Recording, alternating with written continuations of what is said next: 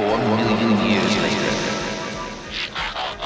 Hi there, thank you for downloading and listening to the 4,000,000 Years Later podcast. This is a show where two old friends get together and watch an episode of the Generation 1 Transformers cartoon in story order, and then convene to talk about what they saw.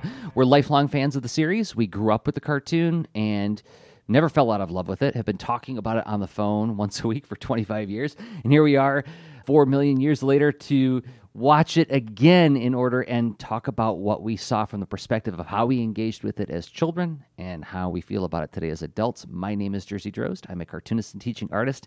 The other host is named Hoover. Still just Hoover. Here we are. Just Hoover. If you're just tuning into the show for the first time, Hoover had been for a long time changing his name to match the title of each episode of the show that we talk about, but that is currently on hiatus. It's just not very easy to do for every episode name. No, it's not the easiest thing, but hey, you know what? You can always email us at 4,000,000yearslater@gmail.com if you have any suggestions as to how you would adapt his name to this week's episode, which is Otto Berserk. And this one is by Antoni Zalewski, and that is not a name that we have seen yet. He only did this episode of Transformers and one other episode that comes along down in Season 3. And he also wrote for He-Man, the original and New Adventure series. He wrote for Superpowers, GoBots, Defenders of the Earth, Centurions, Sky Commanders, Deke G.I. Joe, and even more cartoons from that period. So he was thoroughly ensconced in the cartoon writing community.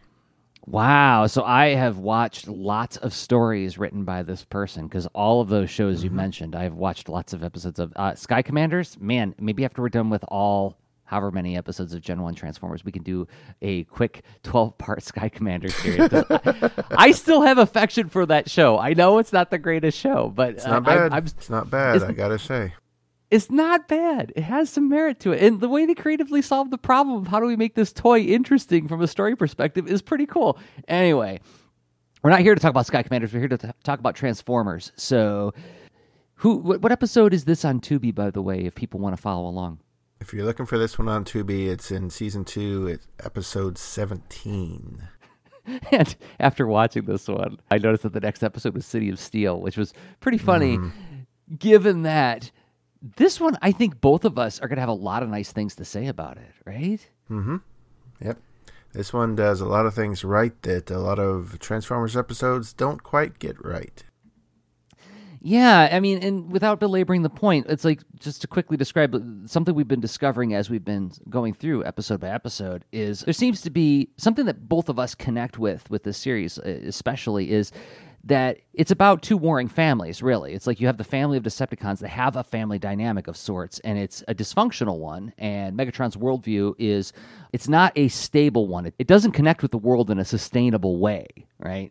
Whereas the Autobots have a family dynamic too, and their family dynamic is fluid. They have the capacity for growth and change, and maybe they're not always right, but they're always on the path towards doing better. And so that's why we as children were encouraged to follow along with the Autobots, even though not all of us did. Some of us are Decepticon kids. Are you looking at me? I'm looking at that person sitting across the table from me dressed in purple and black, and it says Skywarp Forever on his shirt. It has a picture of Skywarp carrying Rumble lovingly. Where did you get that, Tumblr? Okay, so anyway, we got to do the IMDb log line for this episode because people are wondering what's Otto Berserk all about if you haven't watched the episode ahead of time. So IMDb had this to say: while the Autobots try to protect them, there's an autocorrect in there. No, right? no, that's not autocorrect. That's IMDb listeners not having good ears. All right, I'll read it.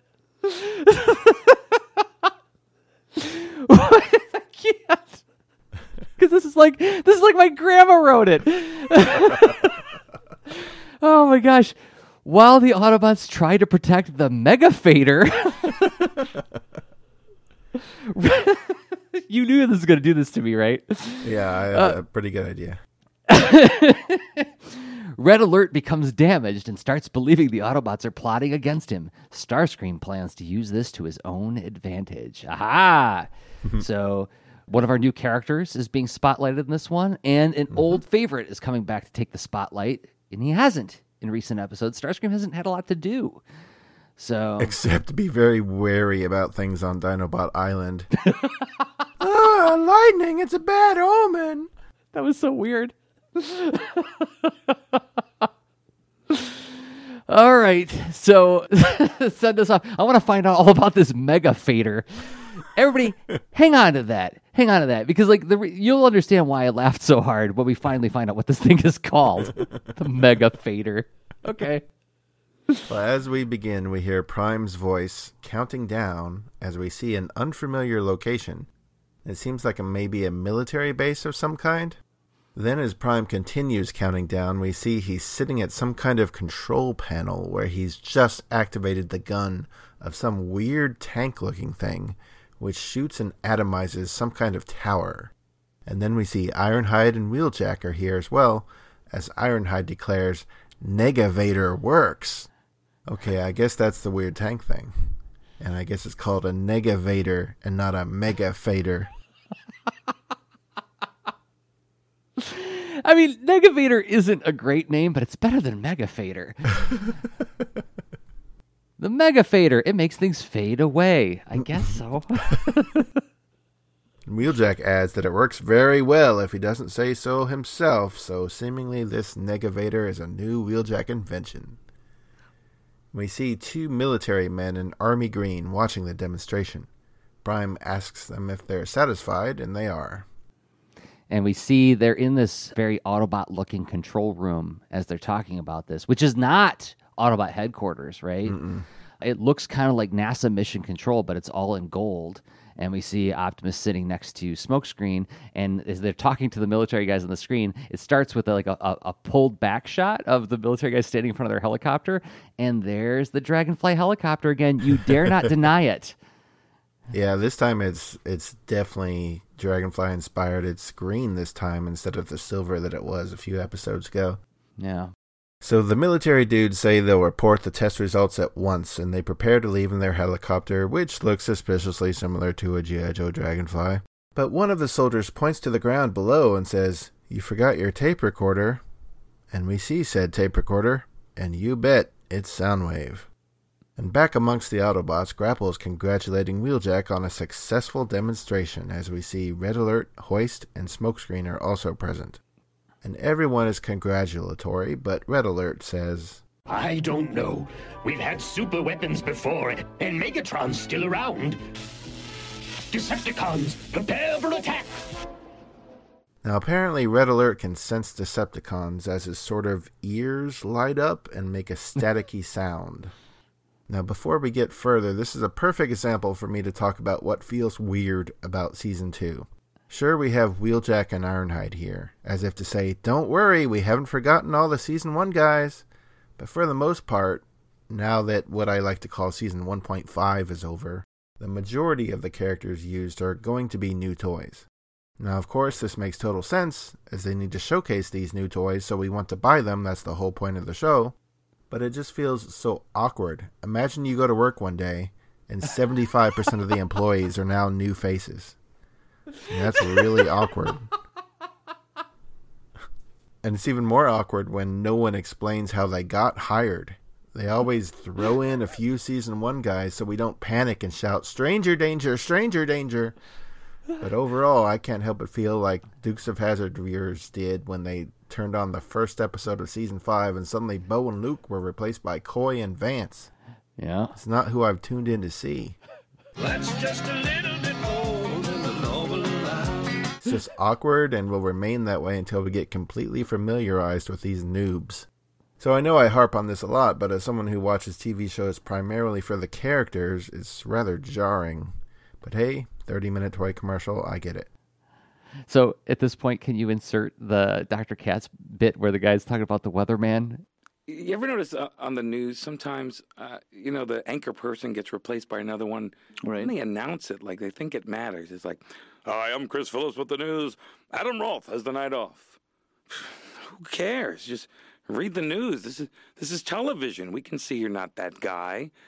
We're not worried. Where's the other guy? Is he under the desk? Who are you? You're a freak. I can't listen. I want my old guy back. I want my old guy back. Nobody cares.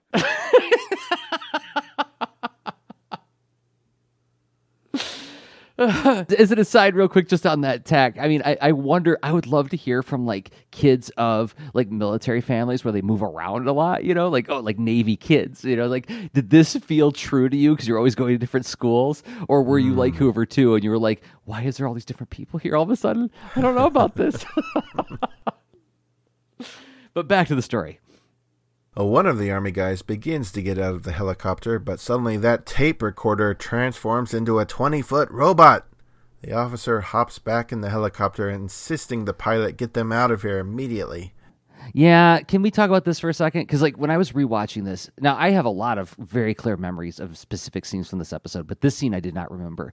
And so when it was first playing, don't forget your tape recorder, and then it zooms down and it's Soundwave, I thought, are they going to do a horror thing in this? Where it's we're not going to see these guys again? And then it's just going to be a smoking helicopter, and then there's Decepticons, And then they're like, no, we're not going to do that. We're actually going to show Soundwave transform and attack the guys. I'm like, oh, okay. But there was a momentary thrill of maybe they're going to do a thing where something bad happens off camera. Nope. Not so. Soundwave shows up and just kind of sort of stomps towards them. Boom, boom, boom. And they're like, oh, get out of here. Prime tells Red Alert to guard the bunker while everyone else transforms. Red Alert stops Inferno from leaving, saying he needs backup. Inferno is bummed to be kept from the fight. Prime leads the others outside the base, where Soundwave ejects 4 of his 5 tapes. Eject, rumble, frenzy, ravage, bizarre, destroy Autobots. With pleasure! We'll turn that bunker into a burial mound! Yeah, that is a great line by Rumble. It's pretty sweet. This is exciting, what's happening here. And the cassettes just start firing and firing upon the tunnel that the Autobots are driving out of. Now, clearly, Laserbeak's not here because he's still on his Employee of the Month vacation on a beach somewhere. Although, in this episode, Buzzsaw is repeatedly colored like he's Laserbeak during the entire thing. So Prime orders everyone transform as they return fire on Soundwave's cassettes. Now, here's one of the first of several pans that I'm going to point to in this episode that are just so lovely, and it just makes me feel like the storyboard artists were trying to say, let's make a widescreen story, but we'll work on a 4:3 aspect ratio. Because, just look at that shot of, Optimus and the other Autobots coming out of the tunnel and firing back on them. It looks fantastic. It's like a CinemaScope shot. It's so good. And a well-placed missile from Ravage collapses the roof down on them, trapping the Autobots in the tunnel. Prime radios Red Alert, and then we see Soundwave is then targeted by the Negavator as it fires upon him, atomizing everything it manages to hit. But Soundwave is too agile and flips around, successfully evading its blasts. We see Red Alert is controlling the device remotely, unable to locate Soundwave now that he's shrunk down to cassette player mode. Inferno says that the others could use a hand, but Red Alert demands he stay here with him. Yeah, this is another great shot. This episode just kicks off where it's as I was watching, I was like, oh God, Hoover loved this part. Because as the Negavator is shooting at Soundwave, he's literally doing backflips and jumping between rocks, and the rocks are getting incinerated. And then as he does his third jump, he jumps there, turns into cassette deck mode, and you see him shrink and then fall behind the rock. And then we cut to Red Alert, and he's like, I can't find him. Where is he? And it's just further cementing this idea that Soundwave is not a person you get a drop on, going back to the Insecticon syndrome, right? He is weird, he is dangerous, and Megatron trusts him. Everything about that, I totally get why everybody loves Soundwave so much. But anyway. And another interesting point is when the Negavator shoots something and it hits something, whatever it hits is literally atomized, it disappears. Yeah. So this is a very powerful weapon. Yeah. And the other Autobots are trying to find the best way through the rocks blocking their path as Grapple and Hoist transform and begin removing the rocks one by one. I was going to say, this is the part where this is a new segment of the show called Jersey's Grapple Fan Club. Sign up today. A character that I had no affection for as a child that I just adore now. They just stopped to have him walk up to the camera and say, like, someday I want to build something that doesn't get trashed. And then he transforms and starts cleaning up, right? He resents the fact that he has to do all of this, repair work, cleanup work. He spent a lot of time and thought building this base. It's a cool looking base. And what happens? The bad guys show up and wreck it all up. Man, I feel for you, Grapple. That sucks, man. I wish I could be there. I really wish I could be there because, I would give him the strongest hug. I really would. I'm not even kidding. Like, I thought I loved Bumblebee, but man, Grapple, you just need so much support. And I wish I could be there to give it to you. Apparently, for you to be an Autobot and Jersey to like you, you just have to be yellow. I guess so.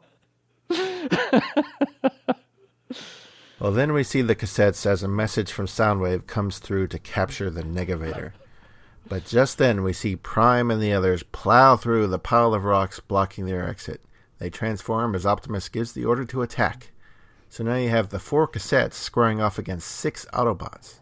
And these are all like the $15 to $20 Autobots, everybody. These are the big ones. Red Alert continues controlling the Negavator remotely from inside, but can't get a good shot with the Autobots on the battlefield. Inferno again wants to go out and assist, but Red Alert insists he stay. And we see Soundwave has rejoined the cassettes doing the typical Decepticons on one side, Autobots on the other side, laser-style battle. 5 against 6. Look at that pan in this shot. We start on the left with Optimus and the Negavator in the distance, and then we slowly pan right as we see laser fire like flying over Optimus's head and Ironhide and the other guys. And then we see Soundwave and the cassettes behind a rock firing away at them. And look at that dynamic shot of Soundwave. He looks so cool. It just feels like super cinematic. But I want to stop, take a moment. I want to breathe in through my nose, out through my mouth, because something incredible is about to happen, Hoover. What's going to happen? Because I saw this, you texted me this picture first, and then I was like, oh, that does look cool. And then I watched the episode, I was like, yeah, Hoover got goosebumps when this happened. He had to. I actually did. And next, what happens? We see Prime is firing, and who comes in to shoulder check Optimus Prime but Frenzy? Frenzy didn't go after anyone small. He didn't go after Wheeljack. He didn't go after Smokescreen. He freaking rams into Optimus Prime, and he knocks him over. I'm going to say that again. He freaking rams into Optimus Prime, and he knocks him over. So Frenzy just leapt up and knocked Optimus Prime over. Now remember, in Frenzy's first appearance, he gets into an argument with Skywarp, and he grabs Skywarp's foot and basically like drags him into the wall so he hits a computer screen. So he may be one of the tiniest Decepticons, but he's got some strength to him. And he's definitely got some chutzpah, right? Because oh yeah. Yeah, I guess you need to watch the scene. I've heard from listeners who say like, oh, I don't watch the episode. I just listen to you talk about the episode. Go watch the episode. Watch this shot where Optimus is shooting away at the camera, and then Frenzy comes in, shoulder checks him, hits Optimus right in the windshield, right? Yeah. And like they do that thing where they slow it down just enough so you feel the impact a little bit, and Optimus falls down. Rumble never did this. Laserbeak never did this. Ravage never did this. Frenzy did this. And no, I did not go back in time and write this episode. So at this point, the thought crossed my mind was like, oh, well, Frenzy is definitely Hoover's Bumblebee. Well, I think we know who the next employee of the month is at Decepticon headquarters. So Rumble is very proud of his little brother, saying, Happy one for me, Frenzy! And we see Rumble jump into the Negavator, climbing into the cockpit. Grabbing the controls, he aims its cannon at Prime, who's still struggling on the ground, wrestling Frenzy. Let's pause on that. Yeah, let's pause on that. Because, Frenzy not only knocks him over, but then Optimus can't get Frenzy off of his face. Right. And Frenzy's like 6 foot tall. Yeah. 7 foot tall, maybe. Like on a good day. On a good day. And so then Frenzy sees that the cannon is aimed squarely his way, and he shouts, Wait, not yet! Right before he leaps out of the way. I do like this. Like, it's clear that these two brothers love each other and like they like working together, but I like that Frenzy doesn't trust that Rumble's not going to take this shot.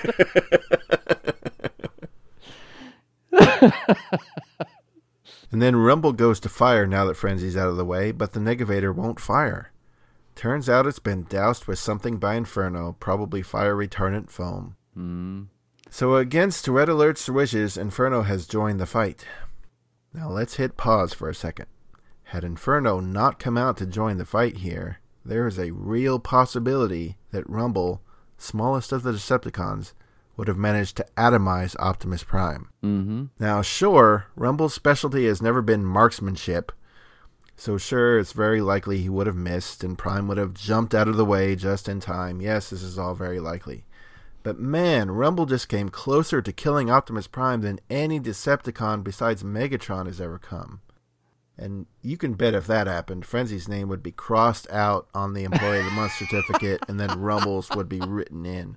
Yeah, like they get home and Frenzy's like, I totally shoulder checked Prime and I kept him busy for like a full 30 seconds. And Megatron's like, yeah. Who killed him? Yeah, I know.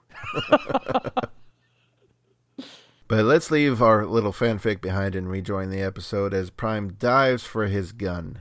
Once he has it back, he, Wheeljack, and Ironhide begin concentrating their fire at Soundwave while Frenzy and Rumble land at his feet. They were so close to victory, but now the tide has begun to turn, so Soundwave calls for a retreat. Not without leaving them a little going away present! And then we see a little missile shoot out of Rumble's back cannon entering the tunnel of the base. So as the missile's going down the tunnel, there's a really lovely bit of animation here where they do the whole thing where, like, instead of it being a static shot in the background with the missile flying through, the entire background is animated. So we're actually, like, moving. Our point of view is right behind the missile as it's going through all the tunnels to get where it's going. There's a couple of really well-animated, unnecessarily really well-animated shots in this one that I think contribute to it feeling so darn exciting. And this shot is very exciting. And this missile manages to hit Red Alert dead on, knocking him out of his chair and under some debris. He repeatedly calls for Inferno to assist, but Inferno cannot hear him. Thankfully, Hoist followed the missile in to survey the damage, and he hears Red Alert's cries for help. I like that just before he hears that, he's like muttering to himself like, Grapple's gonna blow a fuse when he sees all this. Oh, like that line just meant nothing to me as a child, but now it carried so much weight. As somebody who has gotten into shouting matches with other cartoonists about like what's the right way to design a sound for a certain thing in a comic book, you know, like having experienced that, like now when he says like Grapple's gonna blow a fuse, I'm like, yeah, he is. But also when the missile strikes, there's a really cool bit of animation here where Red Alert actually flies at the camera, and they do the thing where they make him all black and white and use a lot of scribbles on him for like shading, but to show like the kind of frenetic movement. And it's that thing that we've kind of been celebrating about the show where it's like it's not super high frame rate. But what they do is like they work with the composition and with the art to make it look more exciting than the actual animation is. And so when he gets hit, it's actually a pretty upsetting shot of him flying at the camera with that black and white art. And then he's laying there under a giant piece of metal, and his little weird electric ears things, like the sort of horns on his head, are making static noises and glowing bright blue, and he's like just calling out Inferno's name, and you can see like, there's a little bit of red glow around his eyes at this point too. Yeah. So Hoist lifts up the large piece of wreckage off of the Red Alert, who is just seething that Inferno abandoned him. Hoist tries to explain that it wasn't Inferno's fault, when suddenly Inferno and Prime rush in. And Inferno is, of course, concerned for Red Alert. Red, you're okay. I was worried about you. If you'd stayed where you were supposed to, you could have spared yourself the concern. Huh? Oh, you know Red. He's like that. And here we get a small, but kind of interesting nugget of info. Red Alert is called Red for short. His name is two separate words, just like Optimus Prime, who is often, of course, just called Optimus or Prime. It's a very minor thing, but no other Autobot so far has two words in his name. It's only the ones with two words in their name who get nicknamed. Like, we don't call Bumblebee B. We don't call Wheeljack Wheel or Jack. Mm-hmm. At least not till Transformers Prime. Right. Yeah, later on that it gets used more often. But yeah, I noticed this too as a kid too. I remember this line, oh, Red, he's like that. That stood out to me. And also, can I just say, like, I love it, and I've always loved this ever since I was a kid, this friendship between the two fire characters, a fire engine and a fire chief car, and they got the same color scheme, and they clearly have some kind of relationship that is, they have a deeper connection than the other characters around them, to them, right? Yeah. I've always thought, I mean, we've celebrated this a lot in the shows, like anytime that you can like do little pairings of characters so we can see the differences between them.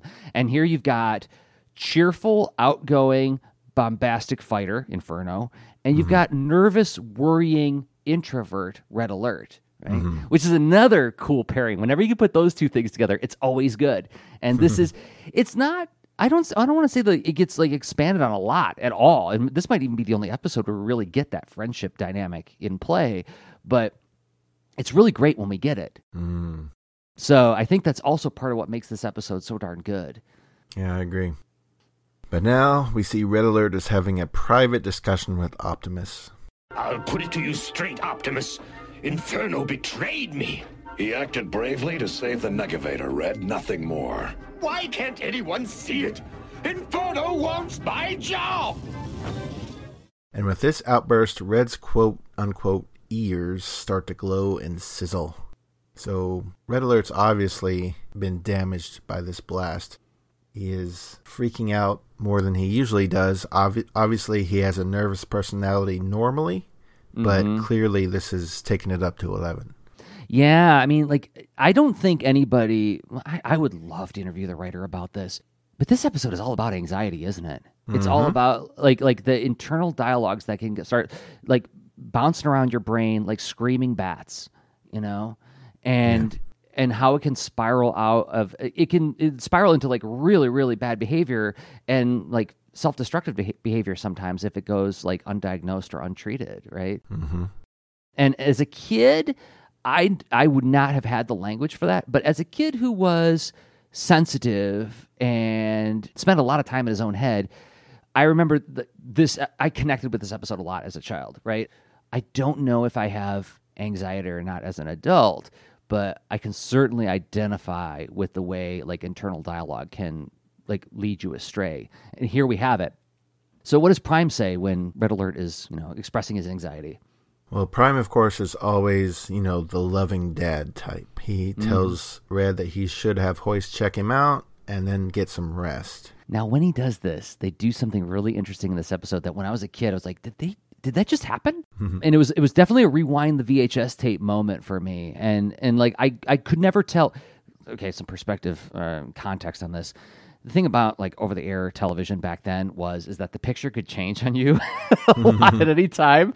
Like something could interfere with the signal and it could get a little fuzzy or get a little dark, get a little light. Anybody's heard the control voice in The Outer Limits, we control the horizontal, we control the vertical. Those were knobs you could play with on a TV back then. And when Optimus leans in, he's like, hey, let's have Hoist check you out. And then I think you need to get some rest. We see it from Red Alert's point of view, and the screen gets red. Like everything gets cast in a red light in that moment as Optimus says that. And this happens a couple times. And again, it was something as a child I was like, was it something to do with the broadcast, or did they do that in the animation? It's very subtle. You have to really watch for it. Yeah. But I love that they did this. I love that if you're watching the episode, pay attention to the voice acting, because I think I really do suspect they chose words and performance so that you could hear it the way Red Alert heard it, because it feels oddly... If you ever had that dream as a child where you're trying to warn your parents about something bad happening and they kind of look at you like, it's fine, and there's something menacing in the way they say it's fine, or something like that, right? Where they're speaking to normalcy, but it's not normal. And I feel like those moments really help drive home how it feels for Red Alert. I think that's also another reason this episode is so darn good. But Red Alert doesn't want to get checked out. He insists he's fine. And Prime reluctantly believes him, but tells him to get ready to head home, as it's too dangerous to remain here. Too dangerous, huh? Now Optimus wants me out of the way, too. It's a plot. Ah! It's a plot! This is a great line. I do remember this from my childhood. And with that, Red's ears start glowing and making that staticky sizzle sound as he falls to his knees in pain. But there's no one here to see the malfunction. Uh-huh. Now back outside, everyone is together as Prime gives the order to transform. Hoist hops into the Negavator cockpit as everyone prepares to head back to base. Before Red transforms, we see a sort of red-colored, almost like rash under his eyes, and he doesn't look well. But he transforms and he heads out with the others. This is another moment to watch for in the animation when Optimus says, like, all right, everybody transform, and they all transform, and he's like, you too, Red. And again, Peter Cullen delivers it with just like an edge of harshness. It's not loud. It's not drawing attention to itself, but he's like, you too, Red. Mm-hmm. And then he transforms, and there's like this red ghostly trail as he's transforming. And again, it looks like it could be like a mistake in the animation or like in the broadcast, but it's there, and it totally gives it like this kind of nightmarish quality of like what you're experiencing, what Red Alert is experiencing. Oh my goodness, it's so good. Well, now we cut away to Ravage watching the Autobots drive at the bottom of a canyon, taking the Negavator home with them. I like that you made the observation early on that like Laserbeak's not here, because like that was something that stood out to me when I was watching this. I'm like, why is Ravage doing Laserbeak's job? but clearly, yes, Laserbeak is on an island drinking out of a coconut right now. So he's sipping his 8th Mai Tai of the day. Some human comes up and starts bugging him too much, and he turns his head just slightly and fires his eye lasers at them. All right. I won't see if you need another towel.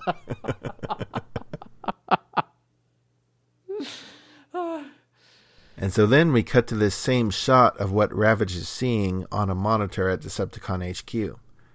And we see that Megatron isn't writing anybody's name on an Employee of the Month certificate. You incompetent fools! I must have the Negavator! Allow me, Megatron. I shall succeed where others have failed. And in walks Starscream with Thundercracker and Dirge. It seems that you can knock Optimus over, you can almost atomize him, but none of it counts if the mission objective isn't met. So no Employee of the Month award for Frenzy or Rumble this month. But Starscream will make an attempt at it. This goes back to what we were saying at the top of the episode about like this idea that like Megatron is a results-driven leader, right? Mm-hmm. And there's something to that, but it's not the whole picture. And that's where I was talking about like Megatron's worldview is a non-sustainable worldview. If you are always looking for success every time, right, you're going to be disappointed. And now here he is calling Soundwave an incompetent fool, right? Yep. Bad dad, Megatron. Anyway, and then Starscream's like, oh, somebody besides me is getting yelled at. Well. Well, now we cut back to the Autobots driving, with many of the Decepticons now watching them from the top of the canyon, so a little bit of time has passed. Mm-hmm. Rumble steps too close to the edge and sends some rocks falling down to the ground in the Autobots' path, and Megatron yells at Rumble, calling him a clumsy oaf. And man, this hurts me. Rumble was having a fantastic day. He almost atomized Optimus Prime, and Megatron just doesn't care, and is even riding him for nearly blowing their cover. Ouch. This hits a little too close to home. Did you ever do something you thought would really impress Dad, and instead of the incredible praise you thought you were going to get, you instead get yelled at and told it wasn't good enough? Ouch. Poor Rumble. Yeah, really, right? I mean, like, seriously, poor Rumble. He was doing a really good job, but you just can't. The problem with Megatron is you can never, ever please him. You can't do enough for that guy. Yuck. So these rocks tumble down into the Autobots' path as Prime and Red screech to a halt. Prime has Red analyze the noise, and I wondered if the noise meant the falling rocks or Megatron yelling at Rumble. But whatever it was, we then see Red's sensors glow and make that static sound again as he says he didn't hear a noise and that's all clear. So they resume driving. And then at the top of the canyon, Megatron sees "Crush them," as Rumble uses his pile driver arms to start an avalanche on top of the Autobots. Prime gives the order to transform, but huge bits of rock come raining down on them as we head to our first commercial break. So, Soundwave and his tapes did such amazing things this episode, but didn't get any credit whatsoever. So maybe Megatron has found a new blue robot tape player to be his favorite. And maybe it's Casey. Introducing Casey, the tape player with personality. He winks, he talks to you. Hi, my name is Casey. Casey, it's amazing the things you can do. Oh, that face that looks at you as you listen to music. Oh my gosh. It's so real. That one is just screaming to get turned into a 90s horror movie. Like 1976 Evil, and then, yes, the talking tape deck that comes after you. Oh, my goodness. But, the sheer number of time boulders rain down on the Autobots in this series is unreal. But one boulder that will never cause a problem for the Autobots is the Boulder Hill Mask playset. Mask Boulder Hill playset with action figures, so you put it together. Prepare for battle. This is no innocent gas station. Activate freeze ray. Where illusion is the ultimate weapon. Hey, let's go get gas. Oh, my God, it's not a gas station. It's a base. Ah. With freeze rays. It's not gas, it's freeze rays. Well, speaking of things that transform, and also speaking of rocks, how about this commercial for He-Man's allies, Stone Door and Rock-On from Master of the Universe? Rocks you transform to surprise. I love that line. Comets from the sky bring allies in disguise. They've landed. Bring on the evil horde! Why do these rocks transform? To surprise? Yeah, see, we're robots in disguise. Well, we're rocks that surprise. Happy birthday! Oh, you should. Actually, now I'm a fan. Now I'm on board. Like, the rocks that come from outer space to visit He-Man and surprise him on his birthday. Oh, my gosh. Nothing kids like to play more with than rocks. We've been here before. We know about your rock animosity, Hoover. Well, that was against the Rock Lords. This is against Stone Door and Rock-On. Yeah, that's right. Things that turned into rocks were actually made twice by toy companies, not just for Rock Lords, but also they found their way into the Masters of the Universe line, too. Yeah, so the rock turns into a robot. Yes. Oh, well, let's go for it. Let's fund this. Anyway, let's get away from those commercials to try to sell us these inferior toys. So as we return, we see that Prime and Ironhide got buried in the rubble since they were at the head of the pack, while everyone behind them was able to avert it. Megatron gives the order to attack, and in come all 6 Seekers, which takes some getting used to saying. They fire on the Autobots in the canyon below, but the Autobots don't have room to evade. Hoist hops out of the Negavator as he and Grapple head up to rescue Prime and Ironhide. And this, of course, leaves the Negavator unguarded, so Megatron seizes the opportunity and flies down to use it on the Autobots. Now, this is another moment that as I was watching, I was like, oh, Hoover loved this part. Because they spent like a full, I want to say like almost 4 seconds just showing Megatron smiling as he's flying down to the Negavator. Yeah. Like the close right in on his face. He's like, I'm getting what I want. But then we see Smokescreen speed past, and he says, "He can't steal what he can't see." And as Smokescreen drives, he emits a thick gray cloud of smoke that camouflages the Negavator from sight. But this doesn't deter Megatron, who enters the smoke cloud and, unable to see, smacks chest first right into the Negavator. And the smoke sticks to the Seekers who just flew through it, causing them to be unable to see where they're going. You see, he's called Smokescreen for a reason. Starscream orders them all to fly by radar instead, but a few laser blasts from Smokescreen later takes out some of the Seekers' circuitry, causing them to malfunction, and even their speech is affected. Hey, my circuit's electric blew just out to mine. I'm blind flying. Away move before collide we! Yeah, this is a scene that like really made an impression on me. I remember the scene so clearly from my childhood because I remember thinking like they didn't say what Smokescreen's blast did. They just showed what it did in the fact that they're all talking weird. A way move before collide we. You know? Suddenly like his beam makes them talk like Yoda. But it's the Yoda beam. But I just, as a kid, I remember feeling like the writing felt smarter in this one. And I wouldn't have had the words for it as a child, but I remember thinking that like this is a cool show for older, sophisticated kids because it's not explaining everything to me. Like in He-Man, when you watch He-Man, and believe me, I love He-Man with all my heart. Whoever you know this, anybody who follows my Instagram feed knows that I love that. I'm not making fun of He-Man, but like the dialogue is paced out for like a 5-year-old, right? And it's like the characters say, "What's going to happen now?" And then they tell you what's going to happen now, right? In this, it's like they just like it's very fast-paced action, and there's a lot of information compressed in that little quote that you just played, right?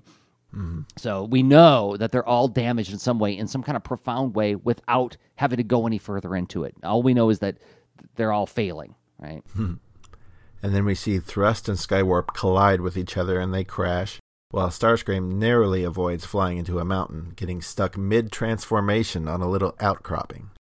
But Ramjet says if he's going to crash, he's going to take out an Autobot with him. And Megatron inside the Negavator is about to blast the Autobots, but Ramjet manages to crash into the Negavator's cockpit, knocking Megatron out into the ground. Ramjet manages to transform and land as Megatron looks at him and declares, "I've got morons on my team!" So Ramjet not impressing the boss much in his first month on the job. Yeah. Prime, Ironhide, Grapple, and Hoist all run at Megatron, guns ablazing, which causes Megatron to yell retreat, and everyone follows. Except somebody who's still shaking off the effects of Smokescreen's smoke. So as they leave, Ramjet asks, "What about Starscream? Leave him! We have more important things to worry about!" And then back in the canyon, Prime asks Red why he didn't warn everyone about the Decepticons. "You want to get rid of me, just like the others do." You're more damaged than I thought. "There's nothing wrong with me." Red Alert needs a complete overhaul. "Your logic and reason circuits are fried. You need immediate repairs." "Don't give me any of that. You just want to disassemble me for spare parts. Never. I won't let you." Wait! I advise everybody to go back and listen to that again. Listen to the way Optimus said Red Alert needs a complete overhaul. You know, it's like there's just enough of a little bit like I'm talking slowly and sternly, you know, to make you feel what Red Alert feels. And I know, Hoover, we beat this drum 100 times already, only 30-something episodes in, but it's like they were all doing this on purpose, everybody. They were doing their level best with this stuff, and I think that I can't help but think that Wally Burr and Peter Cullen worked together to make it, to deliver that line in that way, to give us like the full experience of this episode. We're really invited to participate in Red Alert's breakdown on this, and gosh, if we didn't feel this as kids. I know we did, right, Hoov? Yeah. And so with that, Red Alert just pushes through Hoist and Inferno, and he runs away from everybody. And look at this shot as he runs away from everybody. Like, he runs to the jungle, and then it slowly pulls back and pans up as we go, like, as we see him disappear into the woods. We see that outcropping where Starscream is recovering from Smokescreen's smoke. And what a lovely visual way to connect the two characters. Like, they're not connected yet. They're gonna be. But they're showing us that Red Alert has run away. He abandoned his friends. Starscream has been abandoned by his friends. These two threads are about to interconnect. So good. And the way they draw Starscream here is he's clearly watching Red Alert run away. He's, like, pointed directly at him. So we know that he's seeing all this. Yeah, because like when their paths connect, it's like they don't really draw any attention to that, right? So like there's a lot of information in this pan, right? That's another thing about Sunbow shows is the clarity and the density of information like a few words to deliver a lot of information, you know? And so like that's why I get like really impatient with people who are like, oh, you know, they were just hacking it in. No, they were not. This is well-designed storytelling here. Yep. So Prime and the other Autobots give chase, and since Starscream has seen the whole exchange, he declares that Megatron will regret abandoning him, and he takes off. So then Red manages to lose the Autobots, who think he's hiding in the adjacent city nearby. They enter the town, and we see a Fire Chief Lamborghini Countach drive right past them at a stoplight with its sirens blazing, and the Autobots all pursue. The vehicle heads towards a burning fire, and a fireman gets out of it. And when the Autobots arrive, Ironhide tells the car that they'll take good care of him and get him fixed up.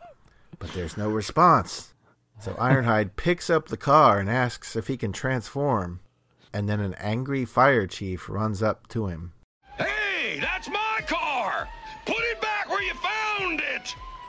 Oh, sorry, Chief. It looked like a friend of mine. No two ways about it. I gotta take that vacation. And so this is when young Hoover crossed his arms and said, no, because a fireman wasn't going to drive a Lamborghini. But I already told that story 2 episodes ago. Go back and check it out. Tell your parents, kids. I love this scene, too, because like when the Autobots arrive at the fire and see Red Alert parked out front, or what looks like Red Alert parked out front, for some reason, Hoist is like, oh, no. And I'm like, why is he saying, oh, no? Like, that Red Alert like is attending to a fire? So that line seems a little bit out of place. But this scene where Ironhide is like gently holding Red Alert in his arms, like, what's the matter? Can't you transform? Yeah, Ironhide just picks up the entire car. Oh my gosh, I've always loved this. And then, yes, it ends with that corny line with like, the no two ways about it. I need a vacation. That line gets used in a lot of cartoons of this era. And I feel like that's like kind of like a carryover from like 1960s sitcoms, which some of the writers of these shows are from that era, right? Like Ron Friedman, you know, wrote for a lot of shows from that time period. But anyway, yeah, I love the idea of you seeing for the TV going like, no, there's no Countach Lamborghinis in the fire department. And I don't remember what I thought, but like, I bet I would have thought like, well, just it's a rich town. It's very fancy there. Everybody gets their cars and their furniture at the Sharper Image, you know. Whoa, where have you been shopping? Sky Mall. That's where the city, the municipal account is with Sky Mall. All our lampposts are amazing. You should see it. So the Autobots have been given the slip, and we see the real Red Alert drive down an alley and transform to robot mode when suddenly he hears something from a nearby garage. Red Alert! You can hide in here! And we see Red cautiously enter, and he looks around, and then a hand rests on his shoulder. He spins around and says, "It's you!" as we close in on his face as we go to commercial. Now, I found this to be a very unusual choice for the act break and just the whole setup of it, because we know this is Starscream. Yeah. No one else sounds like that. And I guess maybe if you're really young, or the not-so-with-it kids might not have understood that it was Starscream, but seems kind of obvious. Yeah. It makes me wonder, since this was a writer who didn't write a lot of Transformers episodes, if maybe he didn't know that Starscream's voice was so instantly identifiable, you know? Like, yeah, that could be. It could be something like that. But yeah, like, because as a kid, I knew too, right? Like, you hear the Red Alert, like, okay, yeah. Yeah, like, what would you think? Is the surprise that it's not Starscream? Like, is there like another person in the series who talks kind of like that? Oh, well, this is that purple Decepticon jet that we never knew about, you know? Turns out it's Cobra Commander in the garage. Oh my gosh, yeah. If you would have, now if only I could send you back in time to that moment when I was watching this episode, and you could say that, I'd be like, oh my god, it could be. And he would have talked just like that. But the other thing that, as I was watching it now, I was like, well, why did Red Alert go in the garage when somebody said you can hide in here? Because like, we're showing that he's paranoid, right? Like, I know we gotta get him and Starscream together pretty darn soon, because we're already into like the third act of the episode. But that part feels like it's a little bit questionable. And I was wondering if you had a Hoove theory as to why he would go in the garage. Well, just because you're paranoid doesn't mean that you're not looking for a good place to hide. So, I mean, I could see why he would be curious. I mean, as an Autobot, he probably has heard Starscream talk before, but he's not thinking that, oh, hey, that's Starscream's voice. You know, he doesn't know the voice that well. So he probably just recognizes that, hey, that's not an Autobot voice that I know. So he's just sort of intrigued. Okay. Yep. I'll buy it. That's good. Now I feel better about this episode. Good. Great. So, okay. So let's go find out about more products that we need to get our parents to go buy for us. Well, speaking of people who need fixed, here's a commercial for Operation. Oh. You're the doctor collecting all your pay. Because that's what's important about being a doctor, is collecting pay. It's not about helping people. It's about making the money. Operation. You're the doctor. It's so much fun to play. Operation from Milton Bradley. It'll leave you in stitches.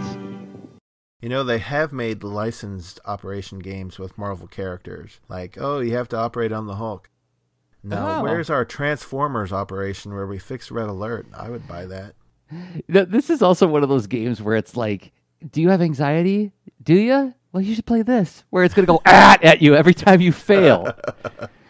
It perfectly chosen for this episode. We're really talking a lot about anxiety. Yeah, let's get that game that screams at you every time you make a mistake. Oh my gosh. And keeping up with this theme, here's a commercial for Hot Wheels crack-ups that you can damage, but then fix right up. Hot Wheels crack-up cars, bumper thumper, blind sider, front ender, and top bopper, each sold separately. You can smash them in the side, Clyde. Bash them in the back, Jack.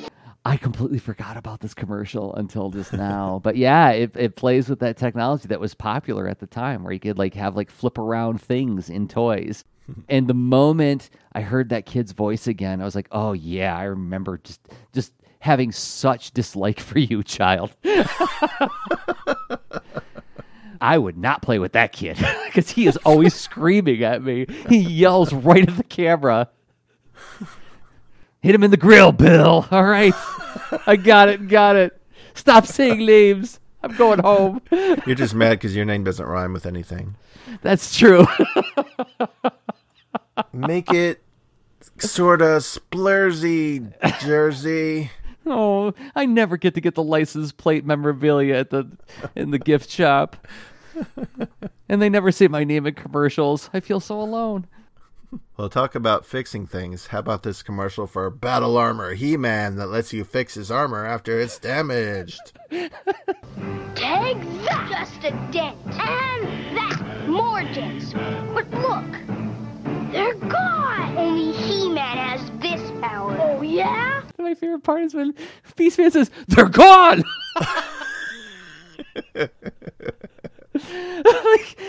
That would be the most shocking thing in the world. The dents went away. No, He-Man's coming for you. As a kid too, when I watched the commercial, I remember thinking, how does it even work? Right. Because it happens so fast, you don't see how the dents happen. I gotta get this toy. Yeah, I can literally remember playing with it, going, "Wow, this is amazing." Oh, I'm worried about Red Alert though, Hoover. Yeah, we better get back to his plight. So as we return, Red is shocked that Starscream would call him in here. "You're the enemy," he says. But Starscream points out that he could have blasted him in the back if he wanted. We need each other. I'll never join the Decepticons. So, who's asking you to? And we cut back to the Autobots, who are giving up the hunt for now so they can get the Negavator back to the bunker.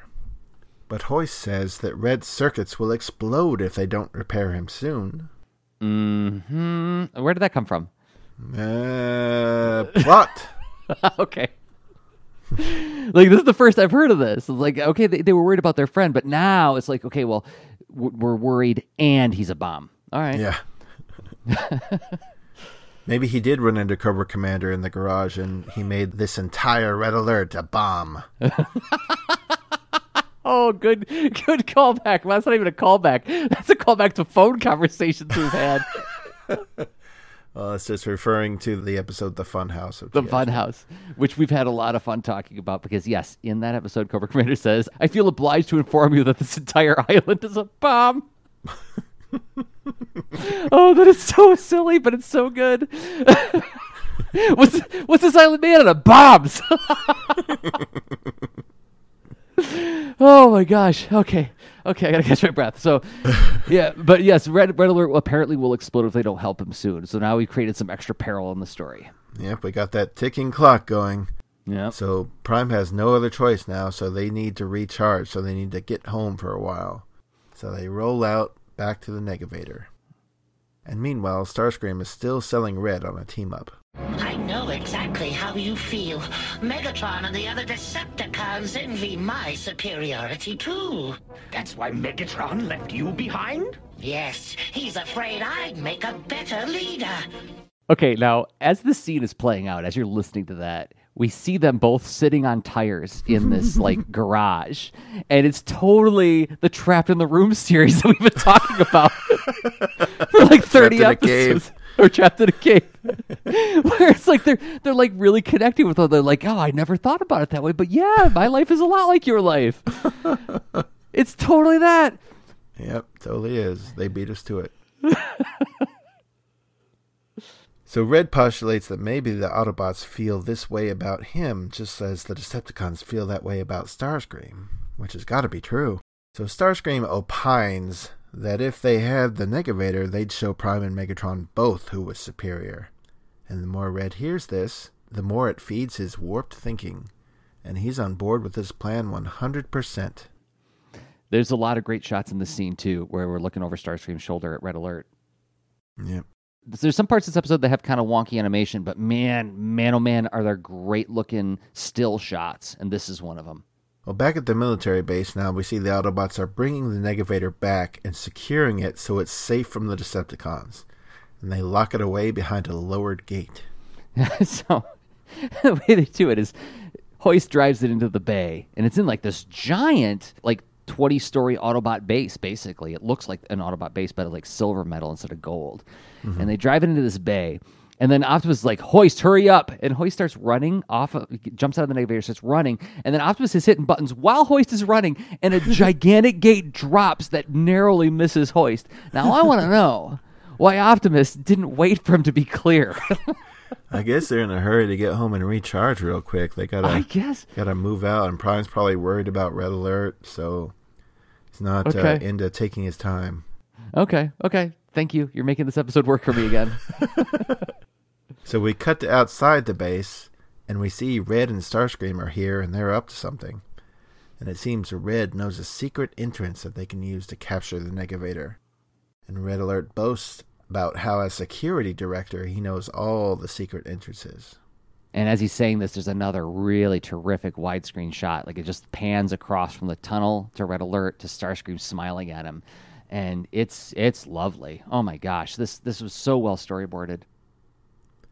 Starscream's impressed, but as we pan back, we see Ravage spying on these two, and he beams the image straight to Megatron's big screen at home. So, Starscream is engaged in some private enterprise with an Autobot. Just give the order. Megatron and I'll weld that traitor to the wall. Uh-oh. Wally Burr, I'm afraid you messed up on your voice direction here. See, here, Thrust should be saying, just give the order, Megatron, and I'll weld that traitor to the wall.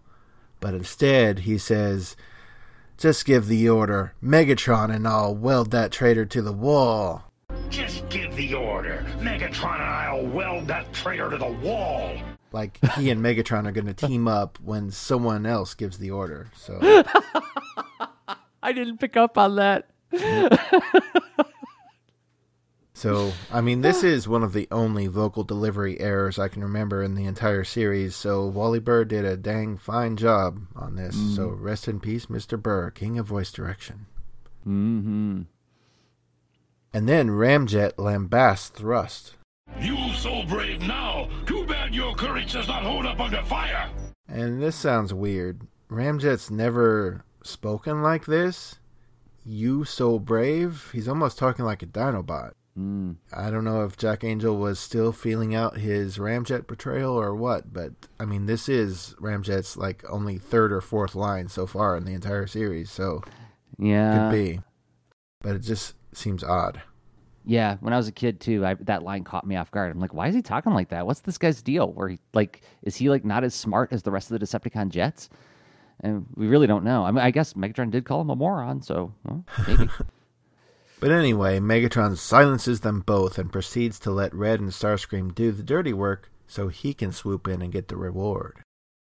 And back at the military base, Wheeljack assures Prime that he and Smokescreen will find Red, and the pair head off to locate him. But Red is here, leading Starscream through the secret tunnel to the Negavator.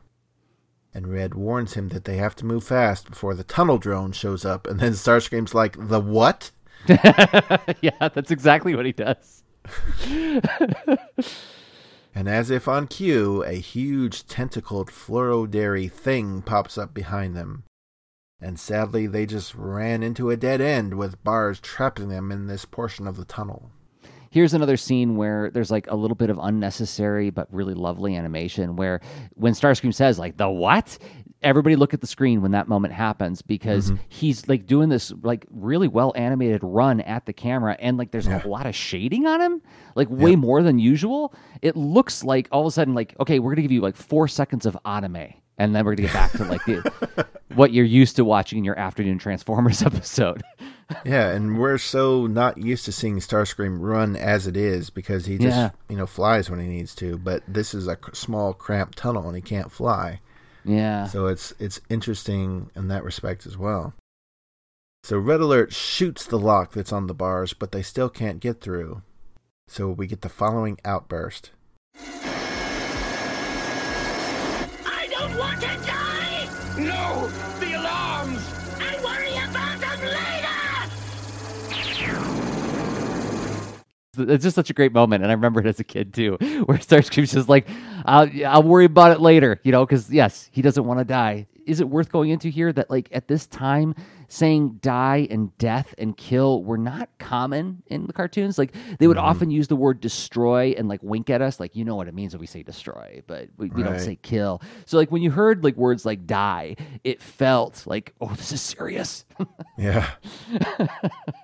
And then it's coupled with this like amped up tension of this thing's coming for them, and it's also kind of comical because he's like, yeah, I'm gonna shoot a hole in the wall. Also, just before this, Red Alert says we have to get out of here or we'll be atomized. But as a kid, and until today, Hoover, until the day that I watched this episode again, today you learned. I always thought he said analyzed, and I'm like, why is he so upset about it analyzing them? Like it's gonna be like, oh, you're Red Alert. No, you didn't know that. Why do you know that now? But it really, he said atomized, and so another gift of this podcast series is I finally understand a line of dialogue that puzzled me as a child. But anyway, so yeah, Starscream says, I don't want to die. I'll worry about that later. And what does he do? Well, Starscream fires at the bars, creating a big enough hole for both of them to run through. And the giant tunnel drone can't follow because it's too big, so the duo are safe to jump down into the area where the Negavator is being kept. But Starscream's blowing away the bars has set off the alarm, and Ironhide and Prime get the warning of intruders on level 9 where the Negavator is kept, and Ironhide thinks that can't possibly be right, but Prime says they can't risk it being a false alarm and rush to investigate. Now Red is trying to open the big door so they can pull out and leave with the Negavator, but they've changed the codes. Red notes that the Autobots never trusted him, but he knows another way out. Hopping into the Negavator cockpit, he simply shoots and atomizes the bars that keep the Negavator here. Optimus, Ironhide, Hoist, and Grapple rush up to level 9 to find Starscream here and Red at the Negavator controls. Ironhide tries to tell Red he's safe now, but he doesn't get it. Red declares that Starscream's his partner. Prime tries to reason with him, saying he needs help. But Red's not hearing any of this. He starts driving the Negavator out, but Prime says that they're not letting him leave with it. Starscream encourages Red to just shoot them, so Red moves the giant turret towards the Autobots and fires. But he only hits the flooring between them. That was a warning! Stay away! Now, Red, I know you. You won't fire at me. But I will! And of course, this means that Megatron and his bunch have just showed up. Starscream cries out, Megatron! And does the typical humna, humna, humna, and tries to explain. You misunderstand. I was just... You were just about to deliver the Negavator to me, correct? Yes, of course. And Red objects, turning the turret at them both, but Starscream knocks Red out of the cockpit, and the two grapple on the ground. Yeah, this bit happens really fast, where Red Alert is talking to them, and then all of a sudden you just see Starscream literally rip through the cockpit, and then grabs Red Alert by the shoulders, and then next thing you know, they're on the ground. And Red starts short-circuiting more and more, and Prime thinks he's about to explode.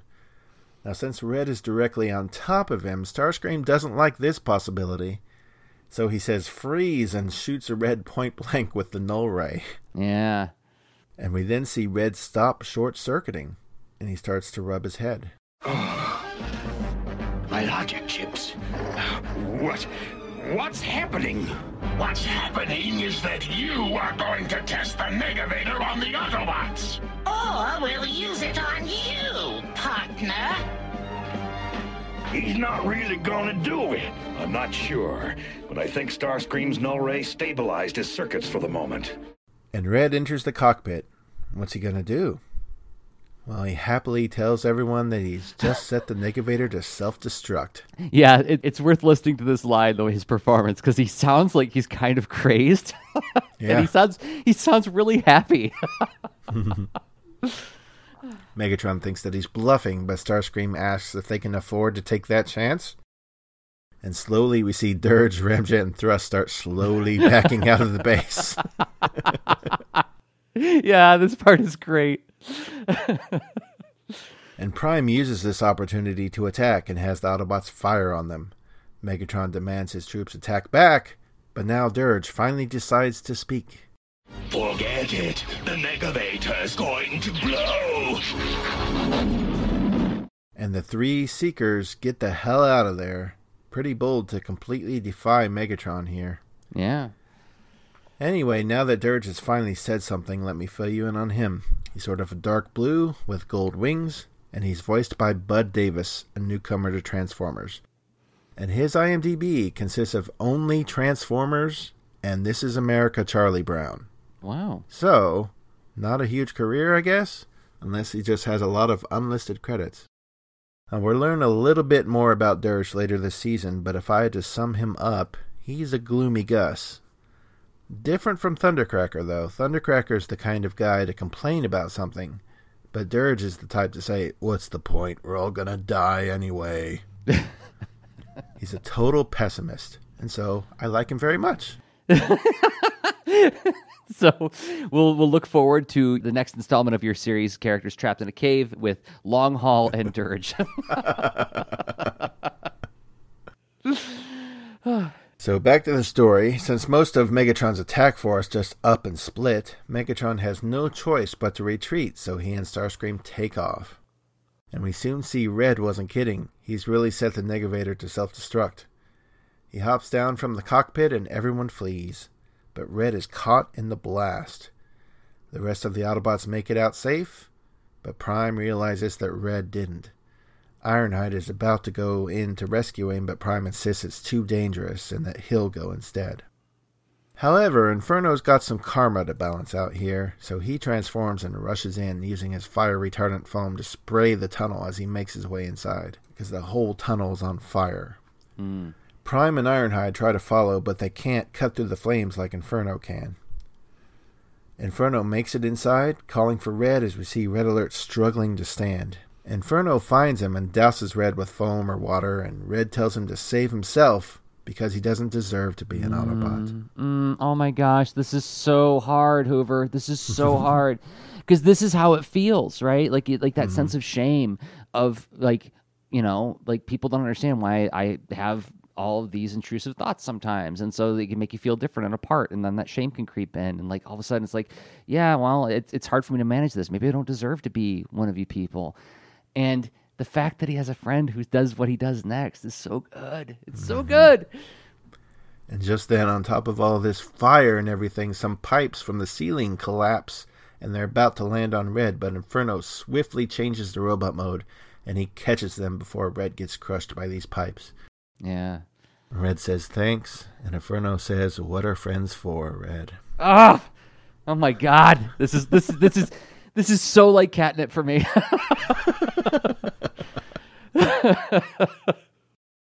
Well, back outside, Prime and Ironhide are waiting for Red and Inferno to make it out, but another explosion occurs, and Prime thinks that this is the end.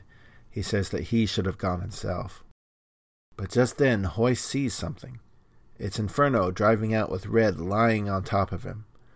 And the other Autobots cheer at them making it out. And Inferno transforms, carrying Red in his arms.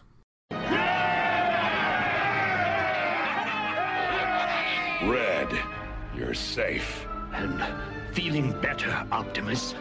Sorry about... No. It was my insistence on testing the Negavator that started our problems. We're just glad to have you back. Both you and Inferno have shown great bravery today. With friends like these, real friends, it's easy to be brave.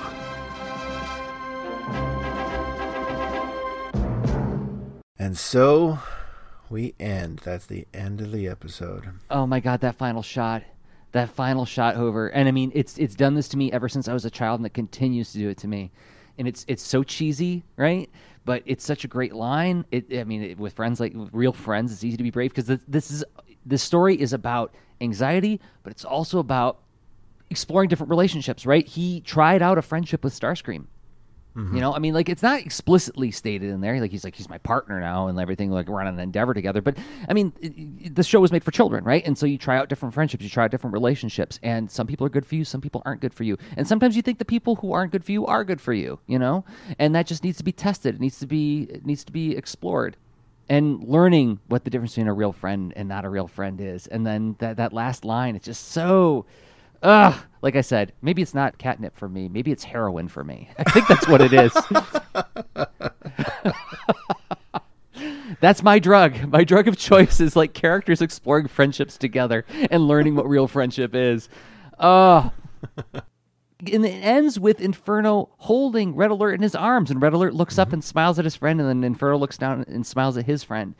And yeah, this is like almost as impactful as last episode where we had to watch Grapple throw his model on top of the wreckage.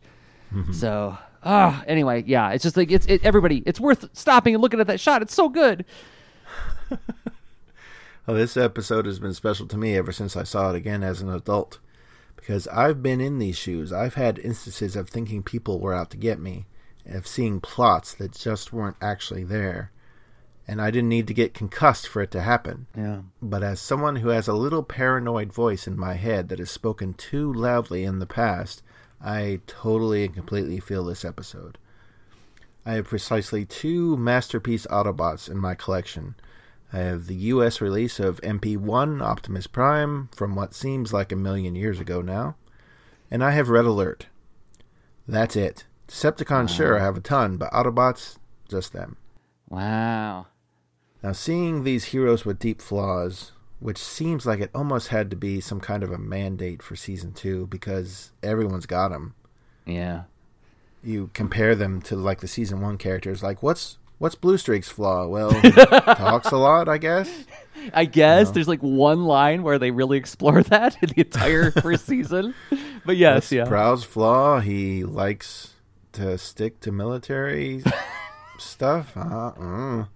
But all these like Season 2 characters, they all have really obvious flaws to them, to their personality. Yeah.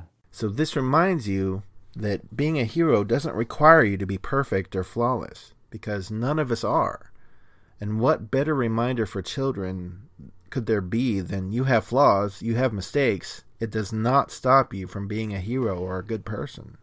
Yeah. Yeah, this is crucial, right? And this is, I think, what made some of these characters so darn memorable for us as children is, and this goes back to why, Fire in the Sky is my favorite Season 1 episode, is because it's about a character growing. It's about a character exploring relationships and learning from them, and then sticking to his, like, inner principle and finding where he belongs in the world as a result of sticking to the inner principle, right? Mm-hmm. And here we have a similar journey for a single character. it's unfortunate that we didn't have more episodes like this. I understand why we didn't have more episodes like this, because they had a parade of toys to put in front of us day after day to get us to go buy them. But every once in a while, you get this one where you get to watch a character fail and grow, you know? And I mean, also the fact, the reason I hung on that moment where he said, I don't deserve to be an Autobot, is because as a child, it can feel like that sometimes. Like I don't know what it's like today. I imagine it's not different. But like when you're punished for doing wrong in the room, sometimes you don't know why you're being punished, right? You don't know why it's wrong yet because you're a kid. You don't have that context. And like when we were kids, it was like, okay, go sit in the corner, right? That was a thing that they did. Oh, okay, you're going to detention. You have to go sit in this room after school because you did bad. Well, what did I do that was so bad? You talked in the middle of class. Well, I was excited about something. You know, it's like, I don't know how to regulate this yet, right? And so, like, this sense of shame for being different or for acting out when you're, like, you don't feel like you have control of yourself all the time. Like you said, like, having this voice in your head saying, like, careful, people are mad at you. People are out to get you. People are angry with you or don't like you, you know?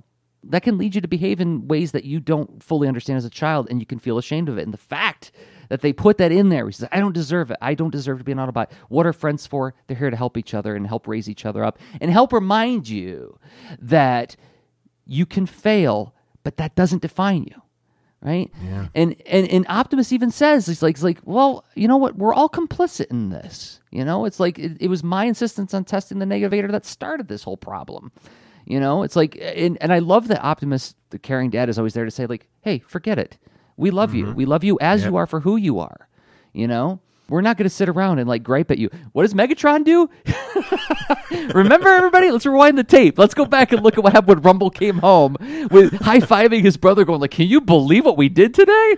And Megatron's like, you all suck, by the way. So, yeah, this one, I don't want to like champion it saying like this is the greatest writing of all time, but as episodes go, where it's like, does it check all my boxes? Does it show this dysfunction of the Decepticons? Yes. Does it show the wholesomeness of being in the Autobot family? You bet. Is it good for children to watch? Yes. Is it exciting? Oh my gosh! Did you see that shot with Frenzy shoulder checking Optimus Prime? That's about as exciting as it gets.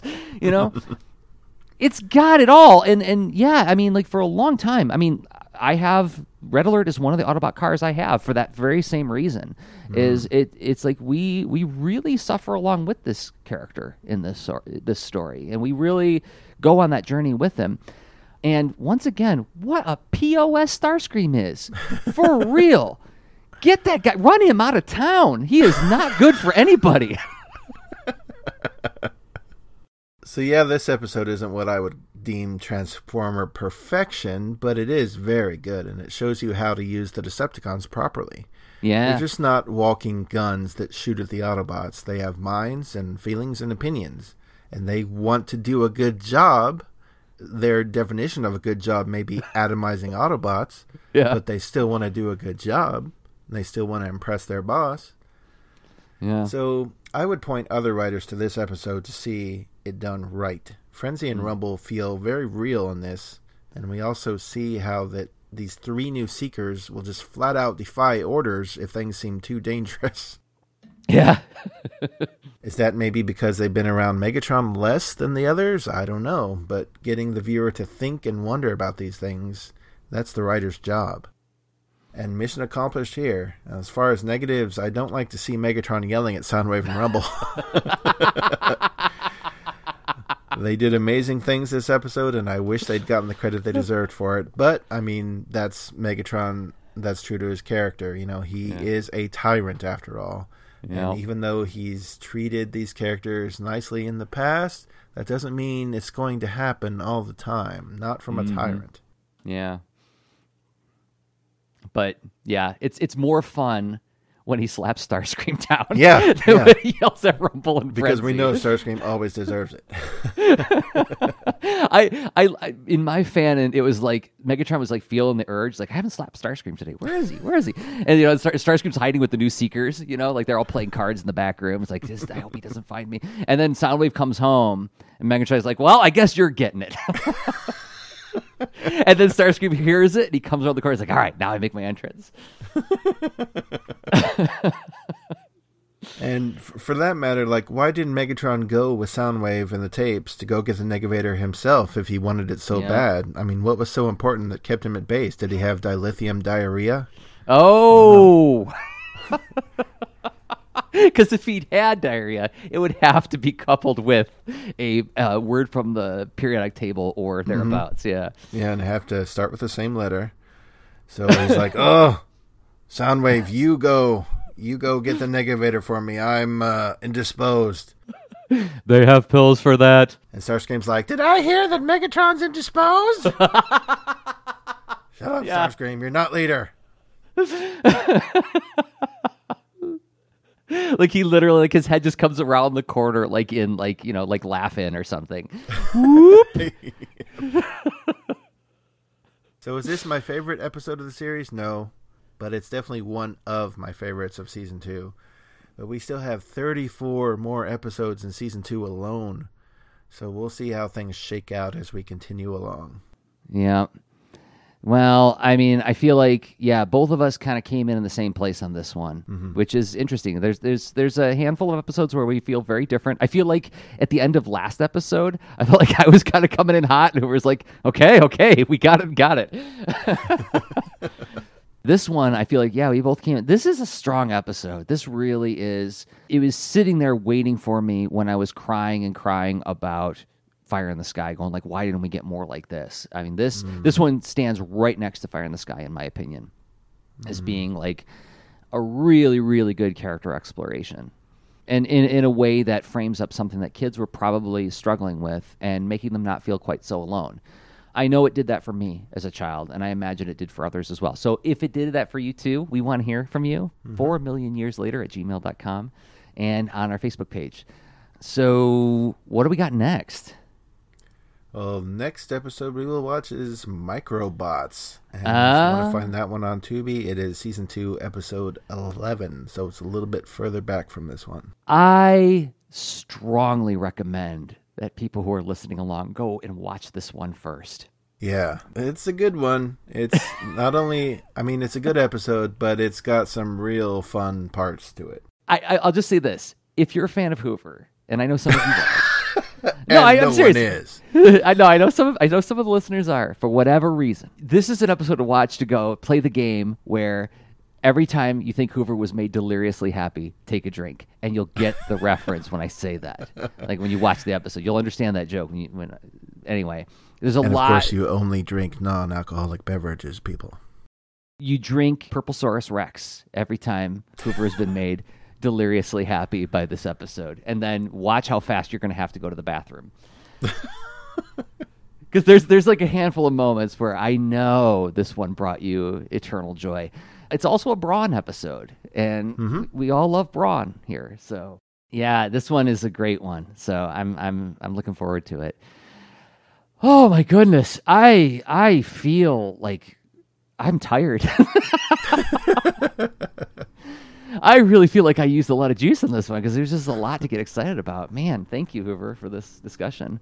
Unfortunately, I mean, we're going to still see Red Alert, of course, but this was definitely his showcase.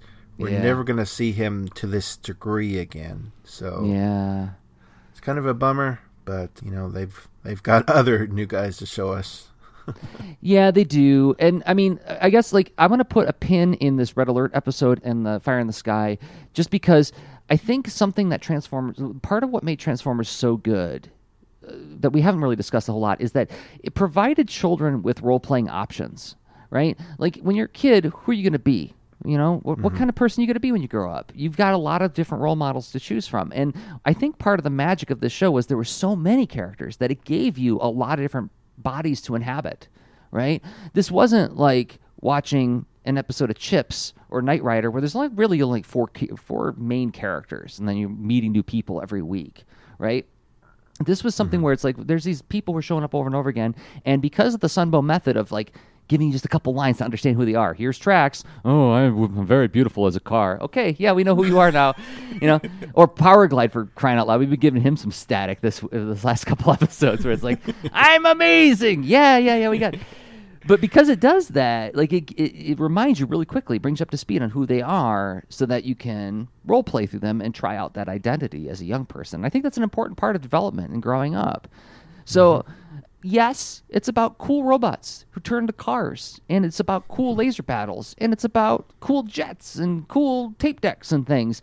But it's also really about exploring different kinds of dynamics and friendships and personalities and not feeling quite so alone and special all the time. Maybe there's people out there like you because there's these options to try out, like Red Alert. Like, he's there to say, like, hey, guess what? If you're nervous all the time, that's okay. Look at him. He's a hero. He's nervous. Maybe you're nervous too, but maybe you can overcome that the way Red Alert did. Maybe you can, maybe not even overcome, persevere the way Red Alert does. Mm-hmm. And as we get through some of these later episodes where we're going to meet some more characters and get like a character showcase, like the Golden Lagoon or like the Ultimate Weapon in season 3, man, this was important. This was stuff that really helped me as a child who didn't have a lot of grown-ups in his life saying like, hey, look, here's a positive role model for you to follow. Here's I'm going to sit down with you and talk about your problems and figure out like how to help you feel more adjusted and in tune with the world. At least we had this, right? Yeah. So that's no small shakes. Mm-hmm. It's kind of like a gummy vitamin. It's like you come for the gummy, but the vitamins are what's helpful for you. And that's why we do this podcast. So if you enjoy it and if you get some value out of it, a really nice thing you could do right now, if you want to be a good guy or a good gal or a good person like Red Alert, a good bot, let's say a good bot. That's good. That seems gender neutral. You want to be a good bot like Red Alert? Go to wherever you listen to the show and give us a 5-star review. And if you really want to be a super good bot like Inferno and Red Alert, if you want to be to us what Inferno was to Red Alert, you could write a review. Write a review and say like, here's 3 things I like about the show, and that helps more people find the show. The show becomes more popular, and then we can maybe find some way to like monetize this and make it sustainable. Cover our time making it. But either way, it's a good time getting together with you, Hoover, and talking about Transformers. So thank you for that. Always a good time. All right. What are friends for? What are friends for? That's the Transformers version of As You Wish. All right. Until next time, everybody, I have been Jersey Drozd of 4millionyearslater.com and Jersey Drozd on Instagram. And I've been Hoover. Okay, bye. Goodbye. Episode synopses are from imdb.com and some episode information taken from tfwiki.net. The closing theme is by Nick Mihalik, based on the original closing theme by Ford Kinder and Ann Bryant. You can find more of Nick's music at soundcloud.com/Nicholas-Mihalik. That's spelled NICHOLAS-MEHALICK. Find us on Facebook under 4 Million Years Later, and you can email us at 4millionyearslater@gmail.com. Visit 4millionyearslater.com, and if you haven't yet, please subscribe to the show wherever you listen to podcasts. You know how it works.